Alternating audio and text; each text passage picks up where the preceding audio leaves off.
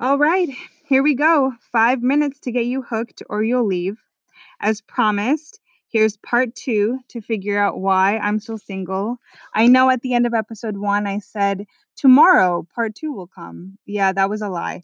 It's hard to do this. It's the most insecure I've ever felt in a long time, but I want to put myself out there and I'm going to do this and I'm going to follow through. So here's episode two. To begin, here are some facts about me that are important for this episode. I'm brown, or like a shade of brown. I have curly hair. I have sizable boobs, which is important to know. I'm not just saying that just to say that. It's important to know because I'm Southeast Asian and I basically have never fit the beauty standards of long, black, silky, straight hair and a flat, petite, slim body. Um, I have known that since I was 5 years old when all the women would say, "Oh, what is she? What does she look like that? Why is she curvy? She's kind of big. Her cheeks are too chubby." Yeah, I know. Terrible things to say to a 5-year old. It's like body image issues were just like fed into me from the very beginning. Also, because I come from a mixed family, and by mixed family, I mean that we have like distant cousins that are Greek, but it's like it has nothing to do with me. But for some reason, Pakistani people don't even think I look Pakistani. And white people, obviously, I don't look white. So then if I don't look Pakistani, if I don't fit in, like where do I go? Like what am I? I've never really known. Lastly, you need to know I had a 40-pound weight gain, then lost 50 pounds. So for most my adult life, which is around 5, 6 years now, I've had body image issues, which let me tell you is not fun. After losing the weight, however, people thought that saying you're pretty again was an acceptable compliment. And you heard that right. People can't just be like, "Oh, you look good," or "Oh my God," they have to say, "You look great now. What happened? How much weight did you lose? You're pretty now. You're pretty again." It's like, when the fuck was I not pretty? Like, what the fuck are you talking about? Why do you think that's acceptable to say to someone? And lastly, I took stats in college, so I wanted to statistically point out that I've had 5 crushes in my entire life. Hopefully, you listened to episode 1. So there's been 5 Ewans. If you haven't listened to episode 1, this might be very confusing. But any person that I have a crush on, which is 5 people, I call them a Ewan because I can't say their names. I mean, I doubt they'll be listening to this podcast, but you never know, just to be safe. There's been 5 Ewans in my life, and only one of those Ewans has had a crush on me. So those are terrible odds. Those are terrible statistics. 1 out of 5. I mean, it's great. No, that's not even great. It's like 1 out of 5 people can like live, get this disease, or 1 out of 5. It's just 1 out of 5 is never a good number. It's just never a good number. It's not a good fraction. So what went wrong? Like, why do I think that I am uncrushable? And by uncrushable, I don't mean like someone who can't be defeated. Uncrushable, I genuinely mean someone who just no one has a crush on, to my knowledge, by the way. Let's start with religious Ewan. There wasn't a chance. As an elementary school kid, I never spoke. And I was so shy, so shy. I was so shy. I never spoke a single word to anybody. And I think a factor to that was that I was one of the only brown kids in my entire school. And I went to a magnet school. And my family was the only Pakistani American family at that school for 9 years. Then, when I went to high school, there was again no other Pakistani family. There were some Indian families, but that's about it. Like me and 4 Indian families, and that's it. Orange County for you people.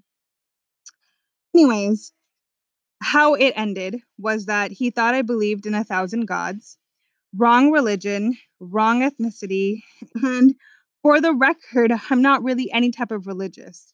So when he said that, 9-year-old me was like, fuck that. Like, never mind. He's naive and I don't like him anymore. That's how that ended.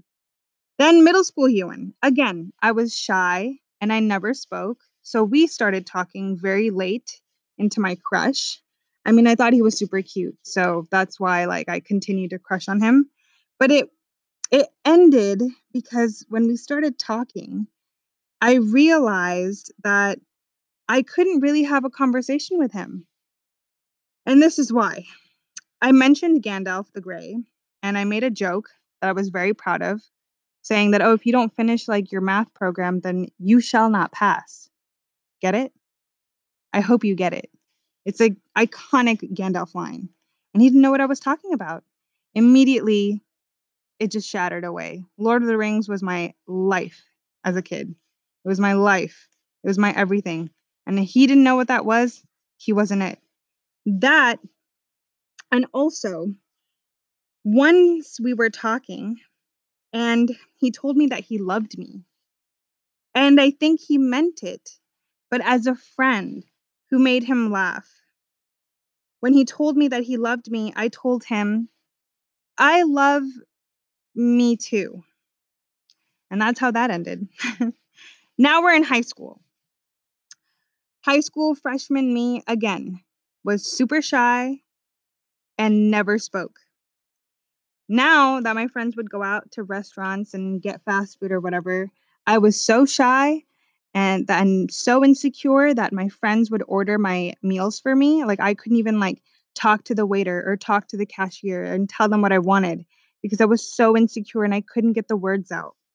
That's when I say I was insecure and I never spoke. Like that's how bad it was. Anyways, I first laid eyes on Surfer Ewan. Oh my god. Surfer Ewan, like California boy down to the T. He was so good looking. He was so good looking and like the best looking Ewan in my life. But here's the thing. I didn't like him for his looks. I developed a crush because I thought he had the most amazing and genuine smile. This story is actually quite funny. I met him at a carnival, said some stupid Julia Roberts line that I heard in a movie, and it totally worked for her in the movies, but it didn't work for me in real life. He probably thought I was an idiot. Never spoke to him again.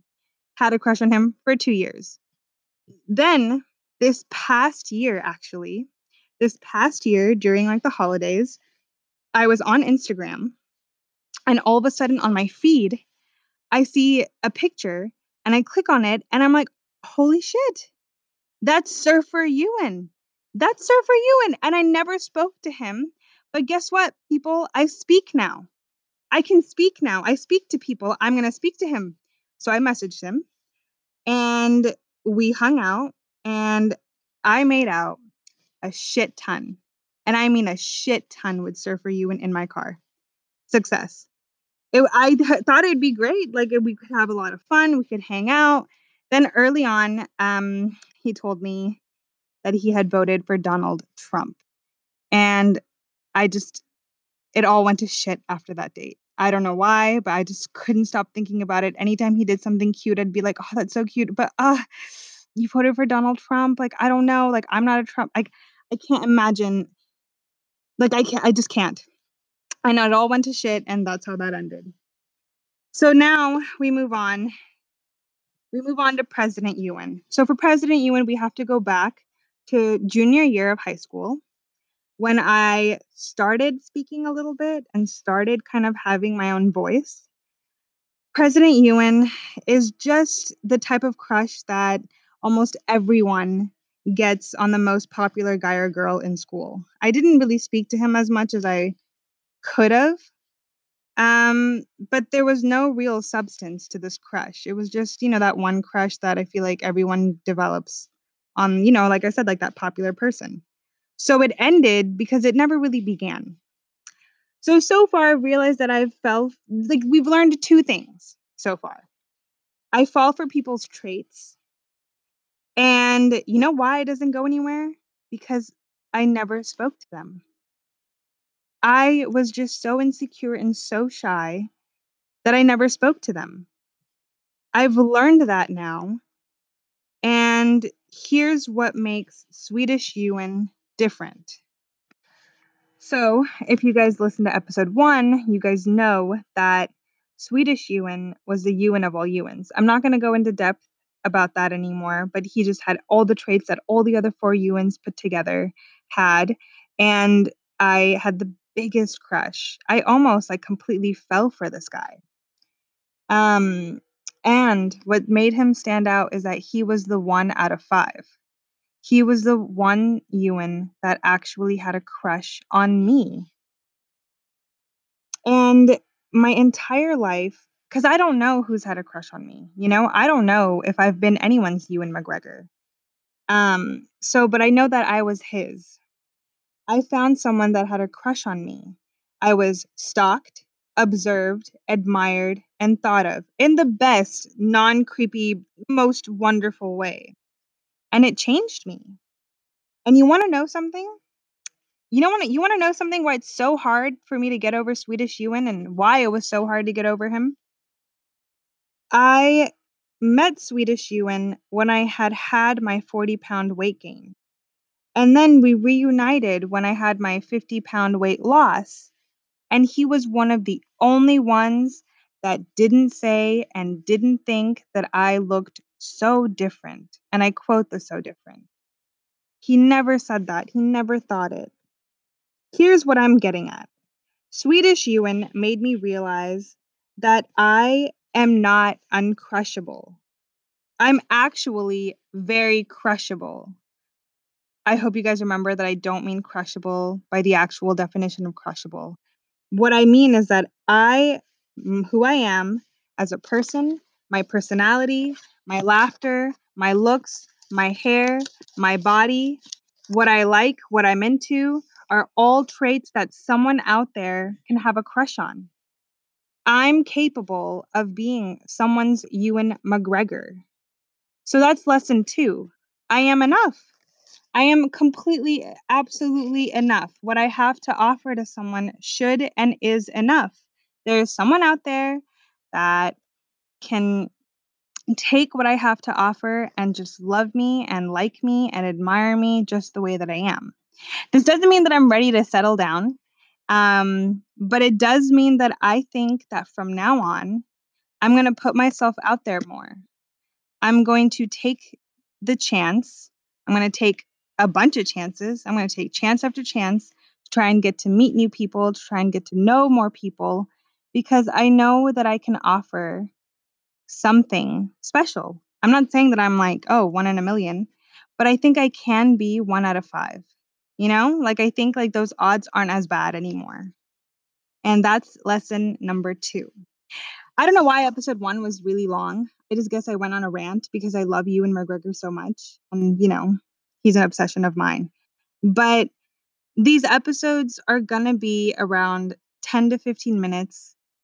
It's just, I do have a lot to say. And I think that this is the best way for me to say it and the best way for me to try and put myself out there and get people to learn that, you don't have to be some special one of a kind superhero. You can just be a normal human being who goes through normal things in their normal life, and extraordinary lessons can be learned from all of that.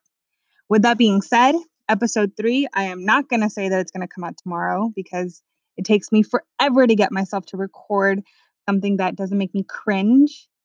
Episode 3 is actually going to be about the fact that I never used to speak. I never used to speak. My mom had to order everything for me if we ever went out to eat. My mom had to introduce me to people because I would never make friends on my own. My friends then had to order my meals because I could never get myself to speak to waiters or cashiers or anyone that was trying to take my order. My friends had to buy my tickets at movie theaters at times. Like I was just incredibly shy. So how am I not shy anymore? What happened to me? Like, why did I go from not being able to speak to not being able to shut the fuck up? That's going to be episode 3. And I hope that if anything, this is 10 minutes or 15 minutes of just escape for you from whatever's going on in your life right now. Have a great Sunday, Monday, Tuesday, Wednesday, whenever day you're listening to this episode. And I will see you then.